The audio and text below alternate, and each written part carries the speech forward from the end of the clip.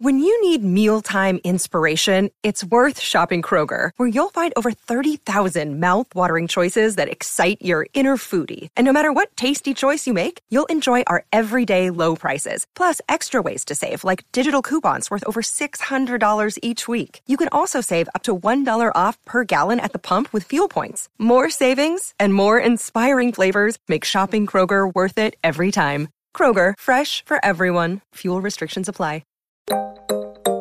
Now, somebody who's been around and working to try to make improvements for as long as I have can look at the glass half empty and half full. The half full comes from seeing the progress that has been made. And that's very important in the form of individuals like Ursula, African Americans who blazed through a system with a lot of bias in it where they might not have felt at home.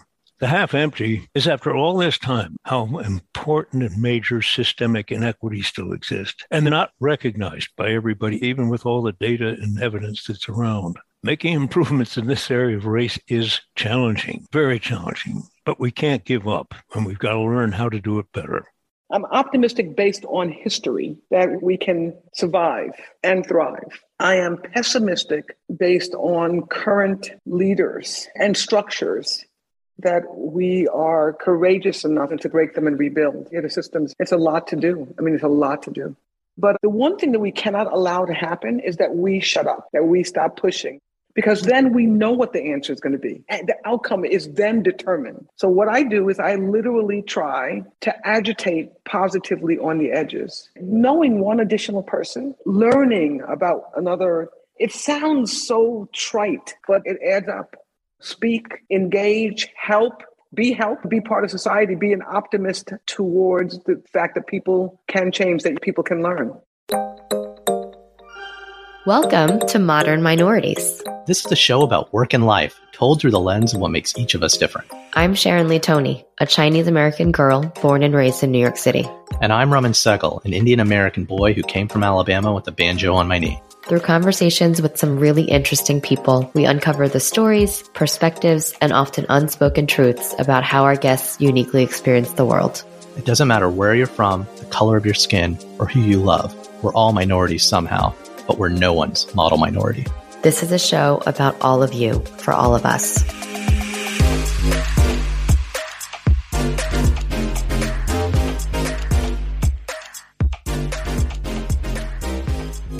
On today's show for Black History Month, we're featuring a chat on race with Ursula Burns and John Pepper, two accomplished CEOs, with Ursula being one of America's first Black female CEOs, and John Pepper, the former CEO and chairman of P&G, as well as former chairman of the Walt Disney Company. He's known as one of the great people-focused leaders and is a great philanthropist in his own right. I've known John from afar my entire professional career, and because of launching the P&G Alumni Podcast, not only have I had the chance to have John on the podcast multiple times, but I've developed a bit of a friendship with him, which has been an unexpected perk and privilege from all the work that I put into all these podcasts. John Pepper is all about transformational relationships, and he called me one day after listening to the podcast wanting to tackle another topic, race. But John didn't want to do it alone. He decided to bring along Ursula Burns, the former CEO of Xerox and one of the first Black female CEOs. I didn't know Ursula because she never worked at P&G, but it turned into a powerful conversation from early 2022 that covers a topic that we actually float around the edges of on this Modern Minorities podcast from a more personal level. Now, having a conversation about race at such a macro level by two great business leaders was a real treat. John, welcome back to Learnings from Leaders. Thank you so much for joining us again. Good to be here. Thank you. So, John, as we've been chatting recently offline, and as folks can read on your Pet Perspectives blog, it's no surprise that you wanted to have a deeper, more nuanced conversation on race in America. It's true. And there's so many topics, so many things in the world to be talking about. Why do you think that's an important conversation for us to continue to be having? Because it feels like we've been having it for so long, increasingly so in the past couple of years. Well, one of the reasons I wanted to come back to it is the very fact that we've been talking it for so long and try to address what we've learned during that period of time, what's held us back, where do we need to go next, where do we have challenges, where do we have hope. In thinking about this, I quickly concluded I didn't want to do this alone. People have heard from me, and I wanted to be able to do this with somebody I respected who would have a very different perspective in many ways, maybe not in others, but I knew it would be informed, and I felt pretty sure it would be inspiring too. And I thought of Ursula, who I've known for many, many years, Ursula Burns, who's been kind enough to join us today. And I'm very glad about that. Ursula, welcome to the podcast. It's great to have you here. Anything for John Pepper. As he said, he and I have known each other for many years. This is one of these true connections where you don't speak often, but whenever you speak, there is a total and complete pause and silence for everyone around except for the conversation that we're having. So I'm very pleased to be here today. Well, for those of you who do not know, Ursula Burns is the retired chairman and CEO of the Xerox Corporation and Via Unlimited. She's also a founding partner of Integrum Holdings, the non-executive chairman of Teneo Holdings, and the executive chairman of Plum Acquisition Corp. While at Xerox, Ursula served from 2009 to 2017, having actually joined as a summer intern in 1980, after which she rose through the ranks across corporate services, manufacturing, and product development. Ursula, it's a privilege to have both you and John join our Learnings from Leaders podcast. Thank you so much again for joining. I'm pleased to be here. So I've got to ask, Ursula, when we set out to have these conversations, John was very quick to mention your name specifically, given your past work together and conversations, not just in the space, but in the industry, interacting with each other out there in the world. I would love to hear first, how did you guys actually meet? And what were those first impressions of each other when you met John, Ursula?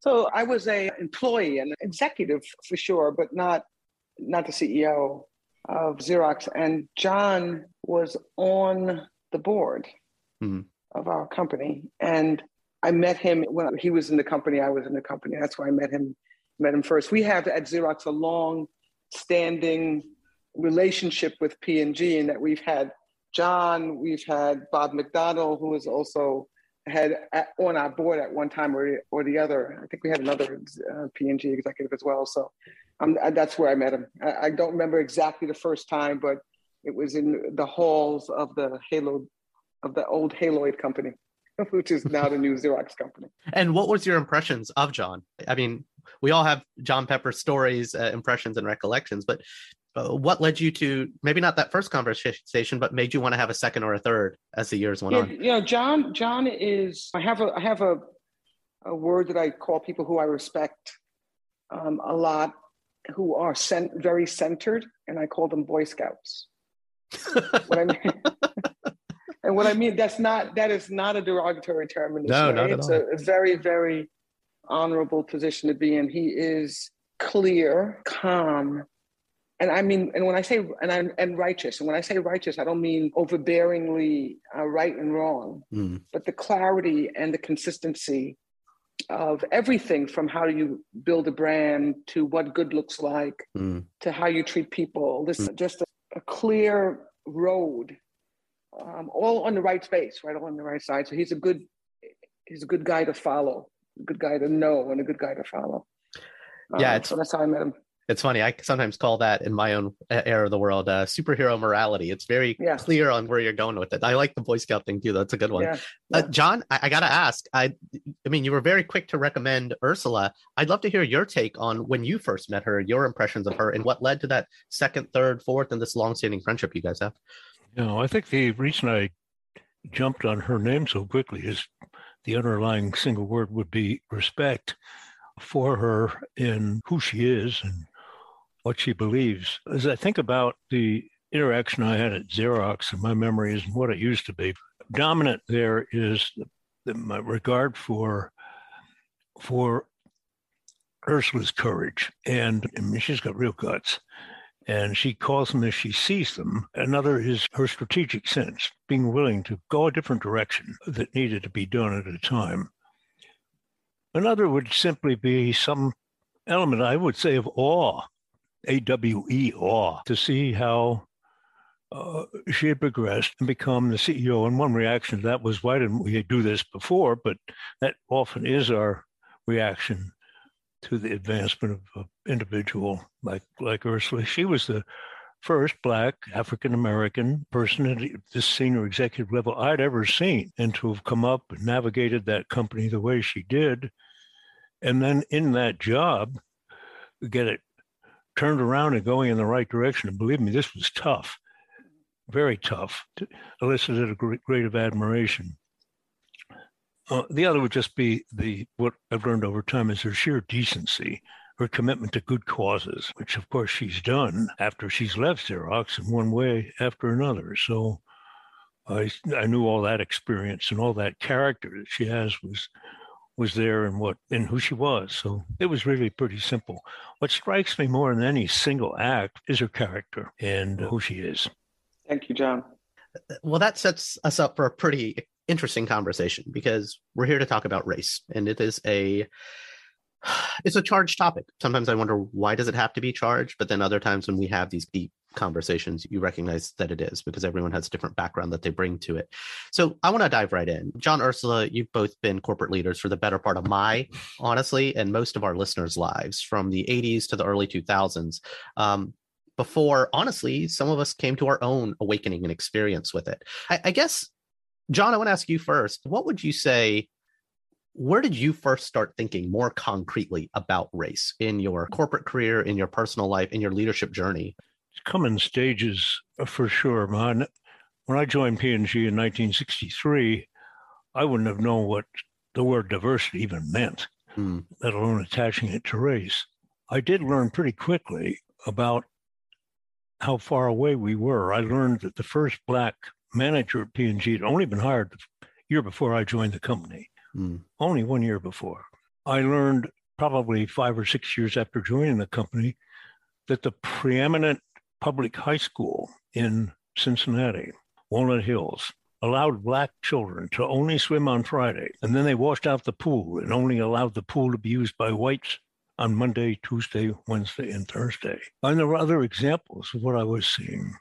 I hired the first woman, full-time woman, into marketing in 1967, and that's under the heading of gender bias, gender equality. It's unbelievable.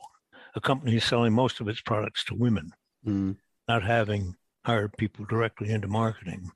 I learned about diversity, including race, but also ethnicity, really in the area of field of education, working in volunteer work, as we were trying to develop educational programs for Appalachian and African Americans, and quickly saw that if it was just a bunch of white guys around the table, it would be a hopeless task. And then I learned in Europe with P&G in 1974 how our English employees, these are all employees, general managers, looked down on the French employees. The French looked at the Italians as taking the day off about noon on Friday, which was true. Biases. And they looked at the Germans as Teutonic monsters. This separation dumbfounded me. So I came to the view, if we were going to have the best people, and that's all it is, it all gets down to people and values, we had to be able to be a home for and be able to recruit men and women of different gender and definitely of different races. And we weren't doing it. So starting in that period of time, probably seriously in the second half of the 70s, over 40 years ago, I became devoted to this with increasing levels of knowledge, I would say is a fundamental requirement, not something that's nice to do. Now, it continued to be just something nice to do, to be clear, for many, many years, something you did after you worked on the business. And that's changed. But I got into this and I look back on it, and I'll just close with this. Somebody who's been around at my age and been working to try to make improvements in this area for as long as I have can look at the glass half empty and half full. The half full comes from seeing the progress that has been made. And that's very important in the form of individuals like Ursula, many at Procter & Gamble, African Americans who blazed through courage and been able to make it through a system with a lot of bias in it where they might not have felt at home. Welcome. That's the half full. Also much greater awareness. The half empty, and maybe we'll come back to this later, is after all this time, how important and major systemic inequities still exist. And they're not recognized by everybody, even to this day, even with all the data and evidence that's around, which says making improvements in this area of race is challenging, very challenging, but we can't give up. And we've got to learn how to do it better. That's a quick course of almost 50 years. Ursula, I have to ask the same of you. I mean, as a Black woman, what was your experience rising through the corporate ranks throughout your career? I mean, you were seeing it from a very different perspective, living a very different experience. Not just what were those early experiences as you were starting out, but what were the changes you saw along the way? Or frankly, once you came into leadership positions, you started to advocate for and try to make? It's interesting that the the start of John's response and the path of John's response, it's interesting how fundamentally different the beginning of the conversation of my response, which I'll get to in a minute, is, and how towards the end it converges to the same exact spot. Right? So at the beginning for me, there is no, I didn't know about race. All I knew about was race, right? Yeah. But it's an interesting thing. It's not that I knew about race as a divider. It wasn't that. I knew about race because people reminded me of race. I lived in a place that was fairly monolithic. The thing that was common was poverty. So we had poor Black people, we had some poor Hispanic people, we had some poor Jewish white people, and we coalesced around that commonality and didn't discuss and fight race at that point because it wasn't the issue. But I knew I was a Black woman. I knew that there were Hispanic women and men, and I knew that there were Jewish women and men. But that differentiation, and the lack of coalescence was not because of race at that point. Conversely, we coalesced about the fact that we didn't have a lot. It was socioeconomic, and that was it. And as I got more engaged with broader society, meaning as I got out of that socioeconomic neighborhood, which was poverty, and moved on, race became the number one discussion point. Why? This is something I think a lot about, right? And my perspective has changed over time. But I think that I'm settling in on the following. When you have things, generally, you don't want to give them up. And I think it's literally as simple as we actually believe in this world, this country, I'll stay at this country, that the world is a zero-sum game. We actually believe that there's a fixed amount, or we're being taught, that there's a fixed amount of goodness out there, a fixed amount of wealth out there, there's whatever it is, fixed amount of great food or power. And if I have it today, and I don't want to give any of it up, because if I give it up, it's literally giving it up. I mean, I'm literally going to give it up. So I can't step back and look at inequity, because if I try to drive equality, the only way to get there in a zero-sum game is that the person who has it has less in the future and they give it to somebody else. And I think that has become the way, and it's become more and more common. It is the way that we govern today. If you look at the last, not this administration, but the administration before that, literally the discussion was about, we can't have them have it. They can't have it. I talk about board diversity a lot, and I get the following thing, but they're going to give up their spots. And I say, their spots, they own the spots. So people actually, it's almost like, I have this stuff, it's mine, and I can't have you have it because there's no more. If I have you have it, then I have to have less. And you said something earlier that was, there's not a realization that the fundamental system, the structure of society, particularly North American society, the structure of our society was built on the back of people being treated less like humans than others. This is women. It's clearly a structure, laws, still written into the law of many states, that Black people are worth less. They are tools for a white person to get more. That women, so we have to, I've lived through this whole awakening, myself and others, from the perspective of, it can't be a zero-sum game. It can't, because if it's a zero-sum game, and by the way, we know it's not true, right? Because when John started, I was like 6 or 5 years old, right? So you thought talking, John. So a little bit of difference in age, but when I was 5 years old, there were 3 billion less people in the world. Think about it. I mean, if it was zero-sum game, we would have been burning the furniture already. We're not. Right? We've expanded. Expanded the pie capabilities. We've expanded wealth. We've expanded health. We've expanded education, and net, we know that there is a way to continue to expand. Right? We have to do some fixing. But so one is, I think that we still are operating on this. It's mine. And if I give it up, I'll have less and that person will have more, and I don't want to ever have less. The second is that I've been thinking a lot about slavery and read a lot of books about it. And try to understand.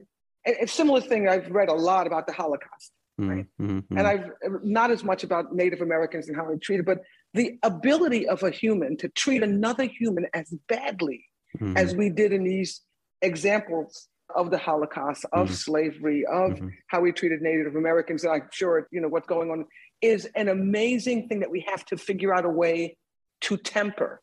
And we don't spend enough time on this. How do we train people to be good humans? We train people to be good scientists. We train them to be great farmers, but we don't train them early enough to understand that there is a value fundamental in every individual in the world. We actually train it just a different, only the strongest survive. All of these things that we actually do drive a wedge in between. And it's a combination of greed, this zero-sum game, and this fundamental inability for us to actually identify that this other person that's sitting across from me is a human as well. Now, religion tries to do some of this, but that's almost a curse word now. You can't, you talk about religion in any structured environment, companies, in schools, in government, it's almost like you can't have this discussion. Okay, fine. But somewhere we have to have the discussion of, I said earlier, John is a Boy Scout. And what I meant by that, I think I tried to explain it, is that there is a goodness, a clarity around his value and other people's value in his actions, and how he treats people, how he interacts with, how he deals with problems, how he integrates solutions. We don't train that at all. We actually train something very different, right, to that. So anyway, race has become a lightning rod because too many people fit in the excluded category, right? And it's not only race, it's gender, it's ethnicity. Too many people sit outside the circle, and everybody looks at the circle and says, that's a good place to be. I want to be there.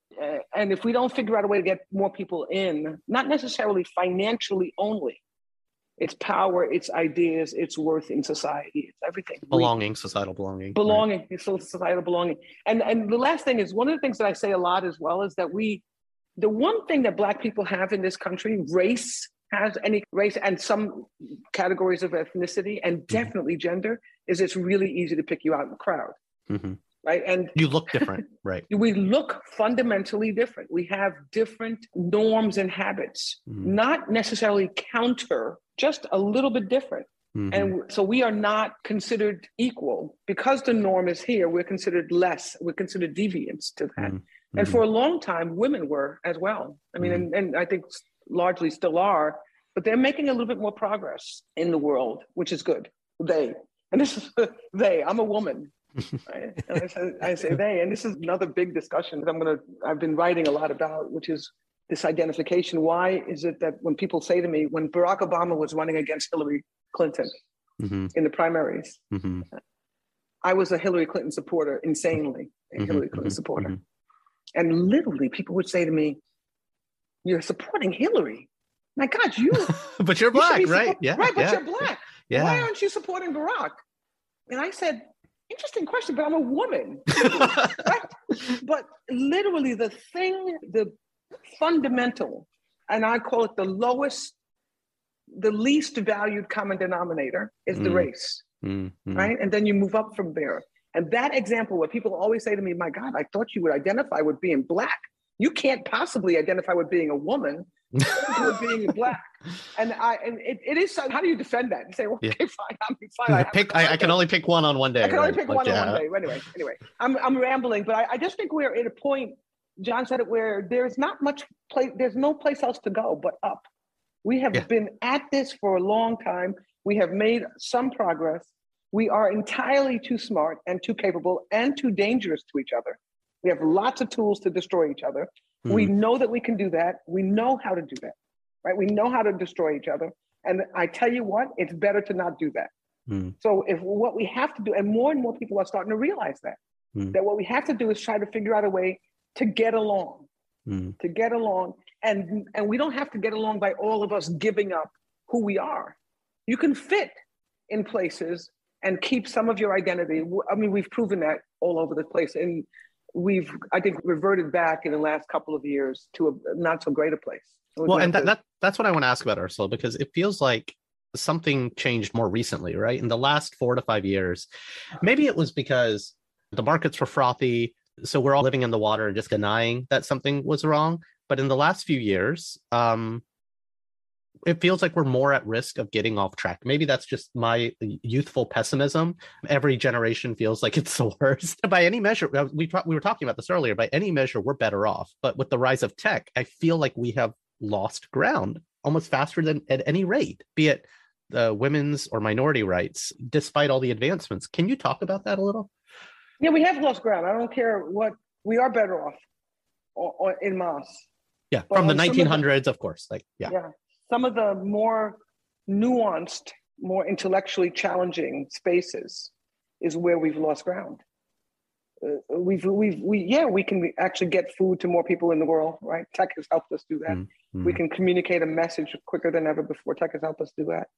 The ability to fundamentally live together in a way that we have respect for each other and work towards a common good has definitely moved back. Here's why, I think. One is tech. It's when the Nobel brothers created dynamite, right? After it was done, they realized, or they were forced to realize that this thing is dangerous, in addition to be helpful. So it had to be governed in such a way that you could mitigate some of the dangers, right? The risks, right?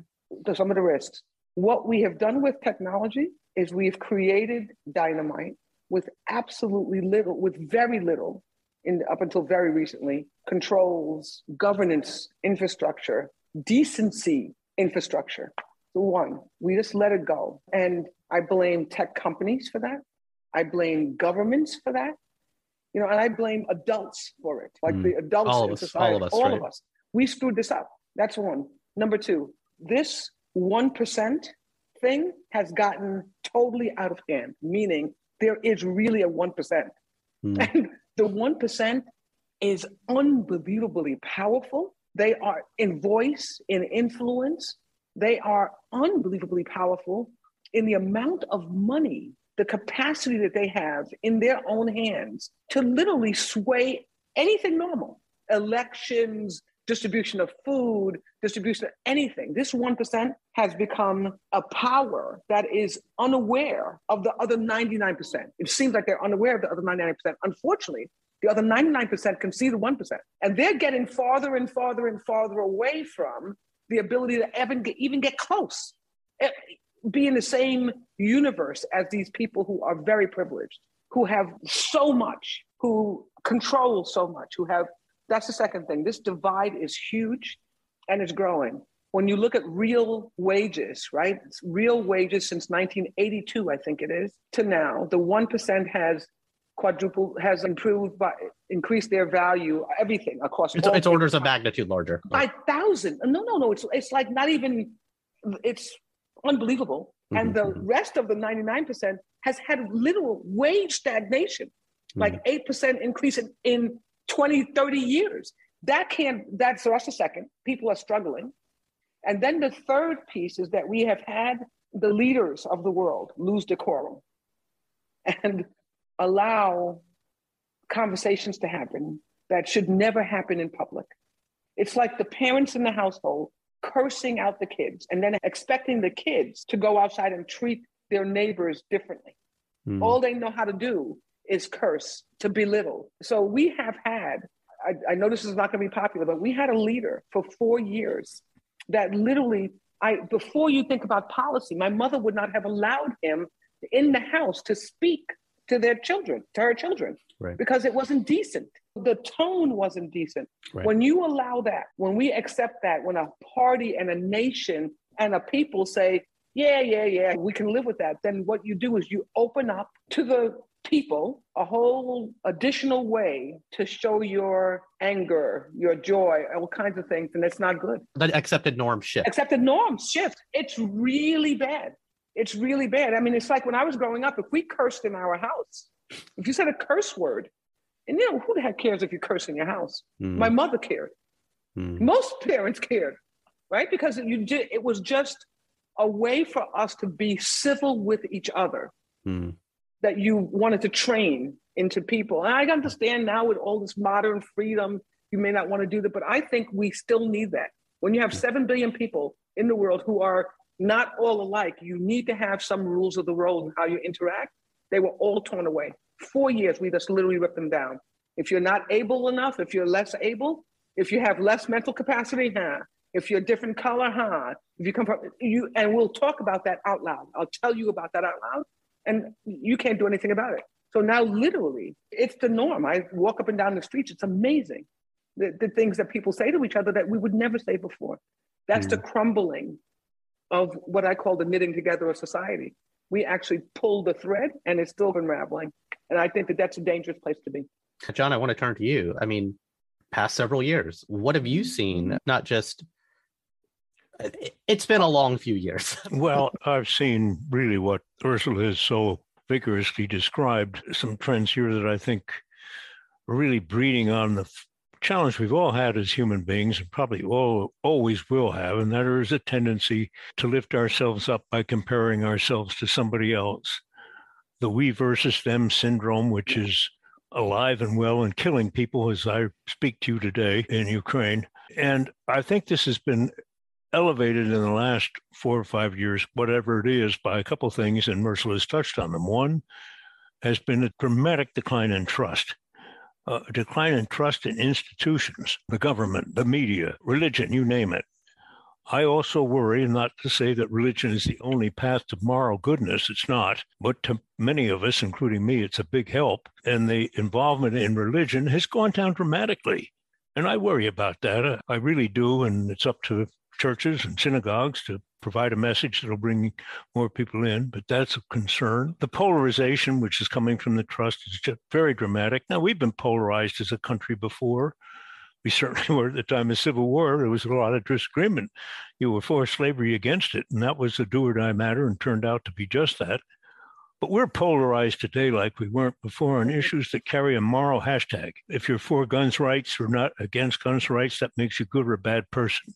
Can't argue about the policy anymore. Try to come to some compromise view or common sense view. And I won't go through others. We all know what they are, but we're polarized. It calls for a unifying message. That's what I think President Biden has set out to try to do. It's been very, very difficult. I won't belabor that.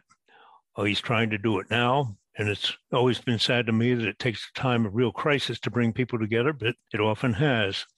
But I also think it comes down to each one of us in our own world of getting back to really what Ursula has talked about, and that is relationships so you can start to understand another person as a fellow human being. I happen to believe we're all children of God. Whether you are or not, we're all human beings. and we're all on a journey of life. We don't know how long it's going to be. It could end tomorrow. It could go for another, well, for you young people, many, many, many, many years. But we know it's a journey. And if we can understand each other, we're going to be able to make it better ourselves and maybe help them too. And the biggest outage that I think exists, and COVID has hurt this badly for the last 2 years, but it didn't begin then, and it's no excuse for the future, is we're not spending enough time just knowing one another's stories as individuals, our challenges, our hopes, our dreams, our families. And this technology, which Ursula has talked about, has magnified this. The technology has tended to make us more virtual. We're not together as much. And certainly with COVID, we haven't been able to be in many cases. I worry about that greatly in terms of a company like Procter & Gamble, like Xerox. We've got a lot of young people join Procter & Gamble and probably Xerox today, and they're there for 18 months and they haven't actually been in a room where they've seen compatriots. Mm-hmm. How do you build relationships just on Zoom? Well, if I know Ursula, I know you, Ramon, I can continue. But it takes work to do it. Yeah, it's work, but it actually can be fun. It can be inspiring, which is what I've been fortunate enough to do. I've been a very lucky person in this whole area of race. I'd say gender too, but that started with my wife. But in race, I've been very fortunate to know firsthand men and women who, as some of them have challenged me, told me things that they didn't think I knew, and they were right. I didn't. They were being looked down on, how they felt they had to fit in. But so many others I've seen and learned from because they could do things I couldn't do much better than I could. That only comes from relationships, right? Only through relationships. And I think in terms of what I can do at my ripe old age, can make a difference. Certainly, I think first on the list would be try to form more intentional relationships with people that let them feel they matter. I might divert here just for one story that I'll never forget. And I don't know if you knew this gentleman, Ursula, Lloyd Ward. Lloyd Ward was the senior the general manager at P&G, was the first general manager to lead one of our business categories, dishwashing. And I learned he was going to leave the company. I don't know if I was president or not. I wasn't CEO yet. And I said, he can't leave until I see him. I've got to talk to him. So I met him, and actually it was New Year's Day before he left. And I couldn't convince him to stay, and he left and he went to PepsiCo. Well, I felt like I had something torn out of my hide, but he left. And he came back some years later and asked me if I'd be given some career advice. I said, well, Lloyd, I'd love to, and I'd love to just see you again.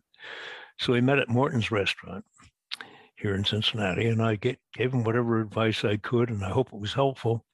He went on, I don't know if it was right away, to become head of Maytag. And I asked him at the end, I said, Lloyd, is there anything I could have said to you that, or anyone could have said, that would have led you to stay with P&G? He said, no, John, at that point, I don't think there was.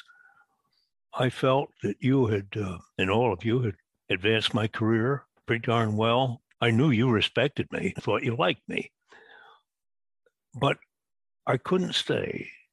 And the reason was, and this is what I'll never forget, he said, I didn't feel in the house. That hit me like a bullet, because I had been made to feel so in the house, or I wouldn't have been with Procter & Gamble post the first year. When my boss asked me to his house for dinner with his wife, I wasn't married yet, not once, but 2 times. In fact, the third time, and I was starting to think, how can I make a proper excuse? Because I wanted to do something else.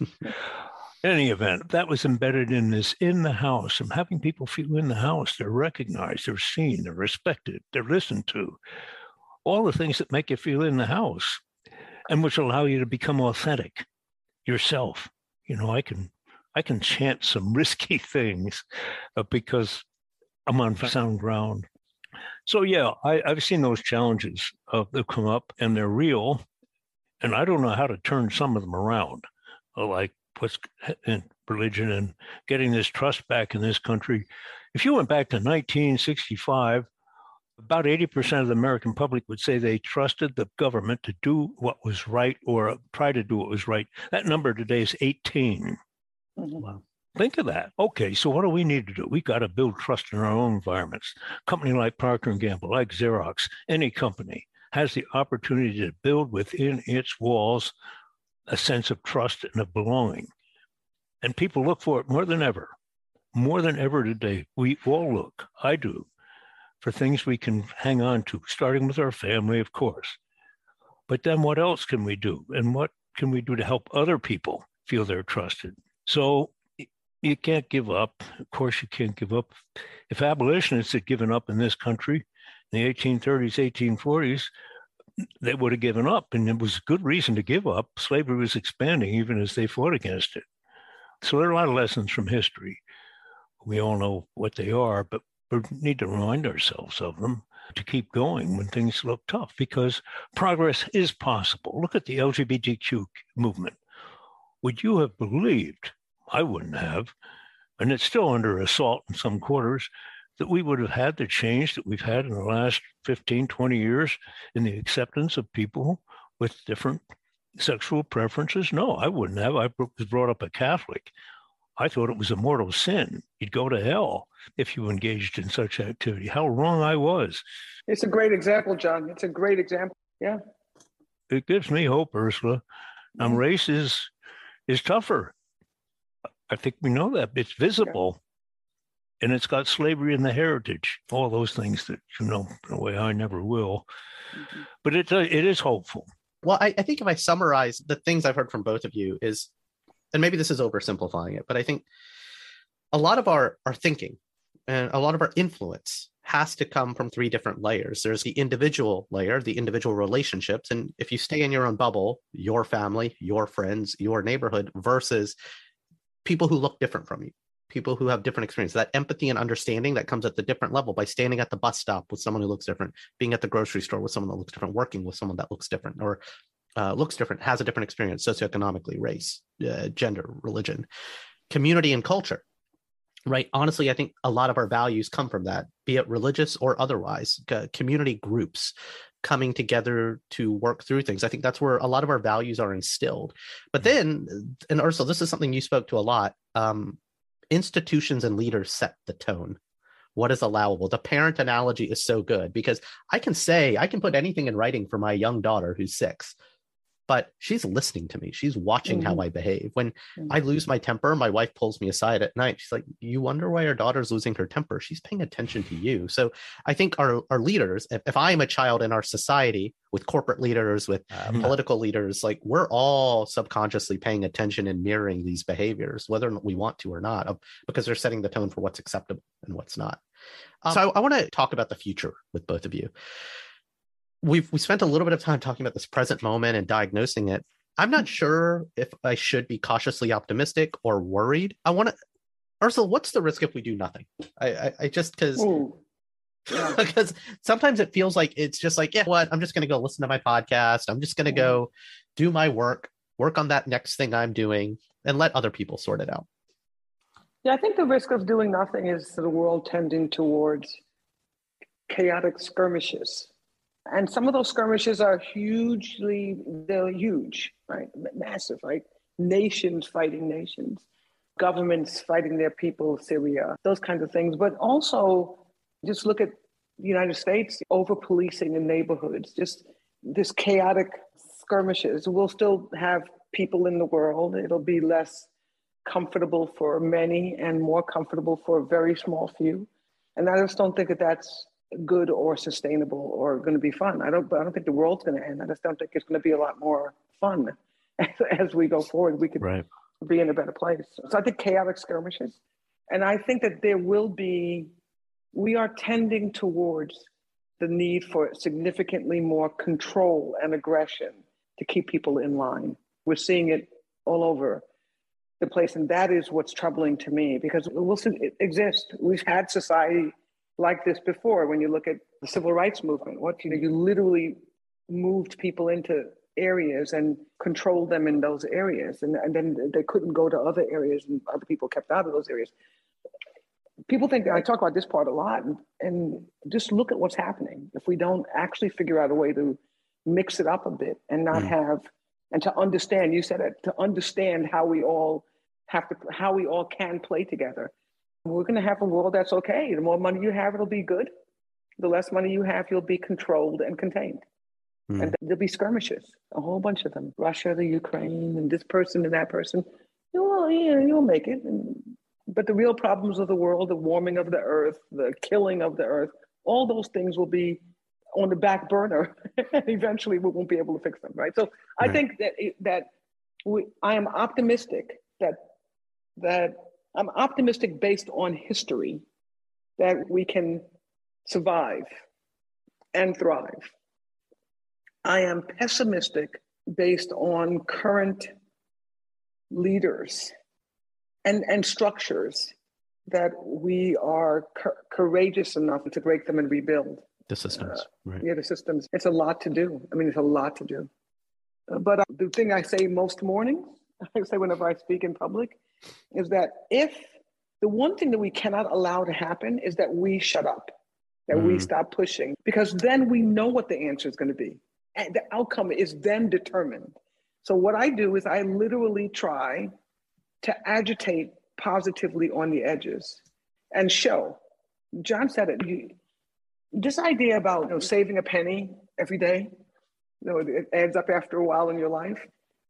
Knowing one additional person, learning about another. This is all. It sounds so trite, but it adds up. Yeah, it adds up. Speak, engage, help, be helped, be part of society. Be an optimist towards the fact that people can change, that people can learn.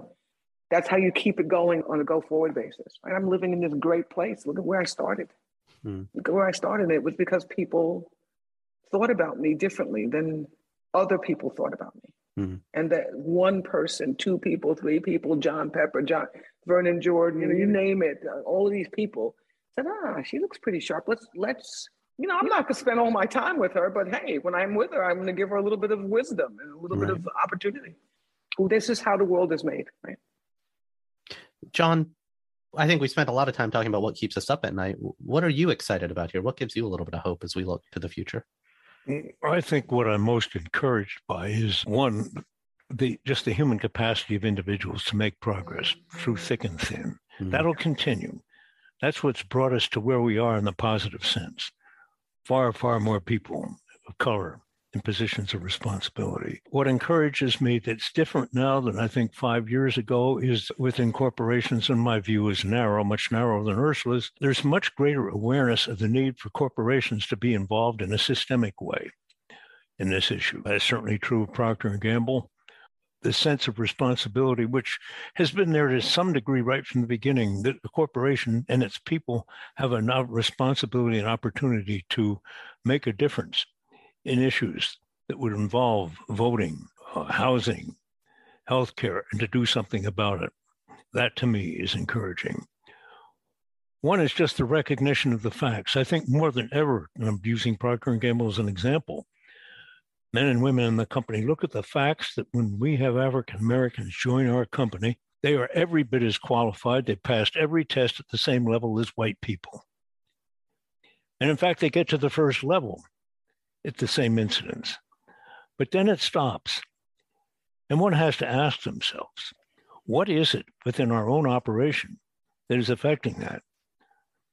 And what it comes back to, what it is what we talked about. It's the formation of relationships, of putting people into positions where they can grow, maybe taking a bit of a risk. These facts are known. And obviously, COVID-19 has revealed racial disparities if we needed more evidence of them in health, in lifespan, in access to good health, in the impact of housing. They're more revealed than ever. So the facts are even clearer than before to more people. Those are hopeful realities. The biggest challenge I feel is the one we've always faced, and that is we get bored. We go and we move on to some other subject. We don't stay focused. And there are a lot of reasons why we move on to other subjects, because they come up and they're important. Some in the business will always be there. How are we going to ship the quota? How are we going to meet the profit target? Others will come up as COVID has. Now we've got an international crisis. Do we stay focused on carrying out the personal requirements? And I'm talking there about relationships, building relationships of the kind Verdon Jordan had with Ursula that enabled her in many ways, I think she'd say, I can't speak for her, to be able to grow in the way she did. And I think the biggest impact I can have is having relationships, not just with African Americans, but with other people who can make them better able to achieve what they want to achieve in life. And the other is we've got to deal with these issues systemically. That's a nice mechanical word, but these are systemic issues that need to be addressed in how are kids getting early childhood education? Where are they living? Where are they living?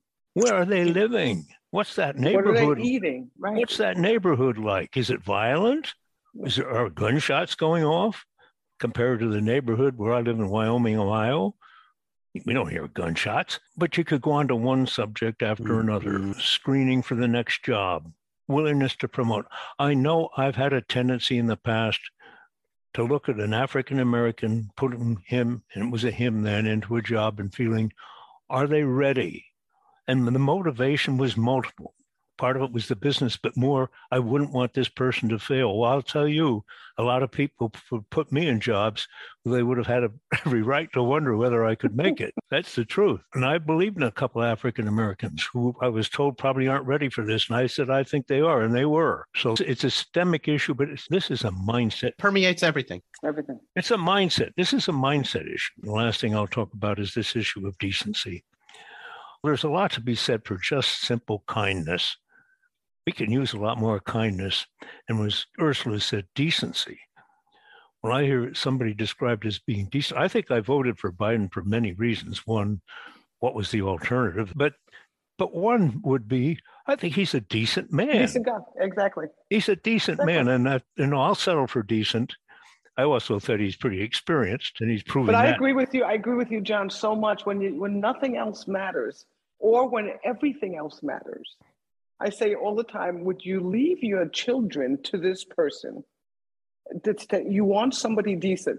Not necessarily the guy with the most money, not necessarily the guy with the most power. You want somebody who is decent. And that's because leadership starts there, right? Leadership is not about the person with the most intellectual capacity always, or the most guns always, or the biggest dollars always.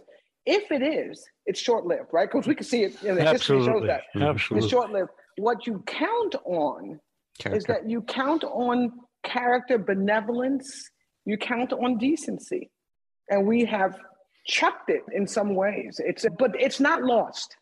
It's not lost. It's in our heart still. It's in our heart. So we have to pull it almost out. Everybody. Yeah, it's not lost. One thing about race in corporations, that we come from a global, 7 billion people, 7.5 billion people. How do you change? In corporations, I think it's in many ways easier. Because I say this, corporations are benevolent dictatorships.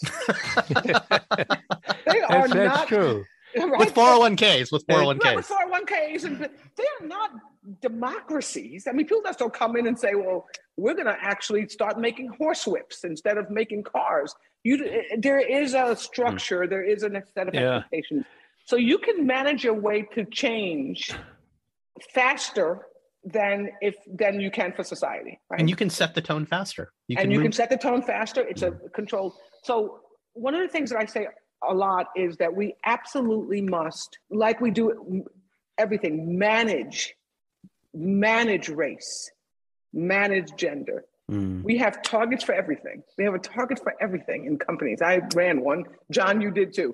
Literally, how much toilet paper do we use? We know G&A down to the dollar. We should know. We should know where we are vis-a-vis our competitors, vis-a-vis what good looks like in race and gender, representation, practices, whatever it is, training, opportunities, advancement in our company. We should have in our companies. We should have targets that say, oh, just like anything else, we want to increase profit 20%. We want to increase representation. And then we should have strategies and tactics that get us from where we are. It's like any other business problem. We have to manage it. And I think it's amazing how we say, and by the way, what we'll find is you're right. There are not enough Black engineers to hire. Oh, well then, like any problem, you would say, let's go back one. Let's ask the next why. Remember the 5 whys? You have 10 why. The next why, oh, there's not enough graduating from colleges. Oh, maybe we should go work with the colleges. Oh, there's not enough graduating from prepared in high school. Oh, maybe we should go. So the more involved, to John's point, that you become in your company and the solutions to the world's problems in your company, the more impactful that you'll be in solving the world's problems in the world. Right. And that's why it's important that we actually have people who are concerned about voting rights and concerned about neighborhoods and concerned about education systems. Because otherwise, I just don't understand what the hell we're there for. I mean, what do? We just reap it all in, share it to the shareholders, and then leave it everybody else to. So I think that there is a way companies have a massive impact here, can have a massive impact here. Measure, expect, celebrate success. Use failure as a way to learn for the future. This is the way that we manage everything, and we have to do the same thing with race. So look at the leadership of companies. Look at the leadership from a board perspective, from a C-suite perspective. Women, brown and Black people, gay and lesbian, whatever the heck it is, how much difference, if it's important, how much difference do you have? And you look around and you see, and I love this, when we did the board diversity actions, they would say that, well, we have one. We have one. Yeah, we met the target. And it's almost an undefendable, you can't argue with this, right? It's like, you're so basic. This is such a basic, bad statement. I don't know how to tell you it's a bad statement, right? You have one, but that's what we're trying to do, right? That's not what we're trying to do. If what great looked like in this industry for this company at this time was a totally Black female leadership team, and it was assured to give you a lot of money, guess what we would do? We'd have a totally, so we should, what's appropriate? Well, Ursula, since we're about to wrap, I want to give you the last word for our audience. What's one final challenge that you would give to the next generation of leaders in this space, in this action, the things they need to be looking at, thinking about, and doing? Overall statement, nothing is inevitable. Nothing is inevitable, particularly in this sphere, right? Taxes and death maybe are the two inevitable things. Besides that, we can change things. We can improve. We can improve not only our lives, but other people's lives. We can make great corporations with a lot of people involved. It requires that we act. It requires that we have decency and that we act. Somebody else, people say it all the time, well, if they are not doing it, I keep saying, who's they? They is us. There's not a they. So nothing is inevitable on race, gender, ethnicity, poverty, education, war. Nothing is inevitable. Humans can actually change it. We have to work for the good. It's not just going to happen. We have to work for the good.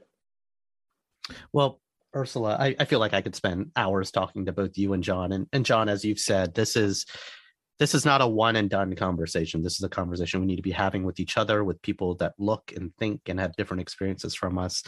I just want to thank you so much for both leading, thinking in this space, and challenging all of us. This is first of many conversations I know we'll be having here. So thank you both. Thank you. Thanks, Ursula. Good to be with you. Mr. Pepper, thank you. It's so good to be with you. You make me cry sometimes, how just decent and good you are. And that's our show. Like what you heard? Please subscribe, leave a review, and a 5-star rating on your favorite podcasting platform. Now more than ever, people need to be hearing these stories. Please share our show with a friend or 3.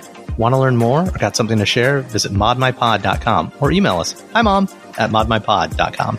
You can also follow us on Instagram and Twitter @modminpod. We'd love to hear from you. That's it for now. I've been Raman Segal. And I'm still Sharon Lee Tony. Remember, we're all modern minorities out there. We'll talk to you soon.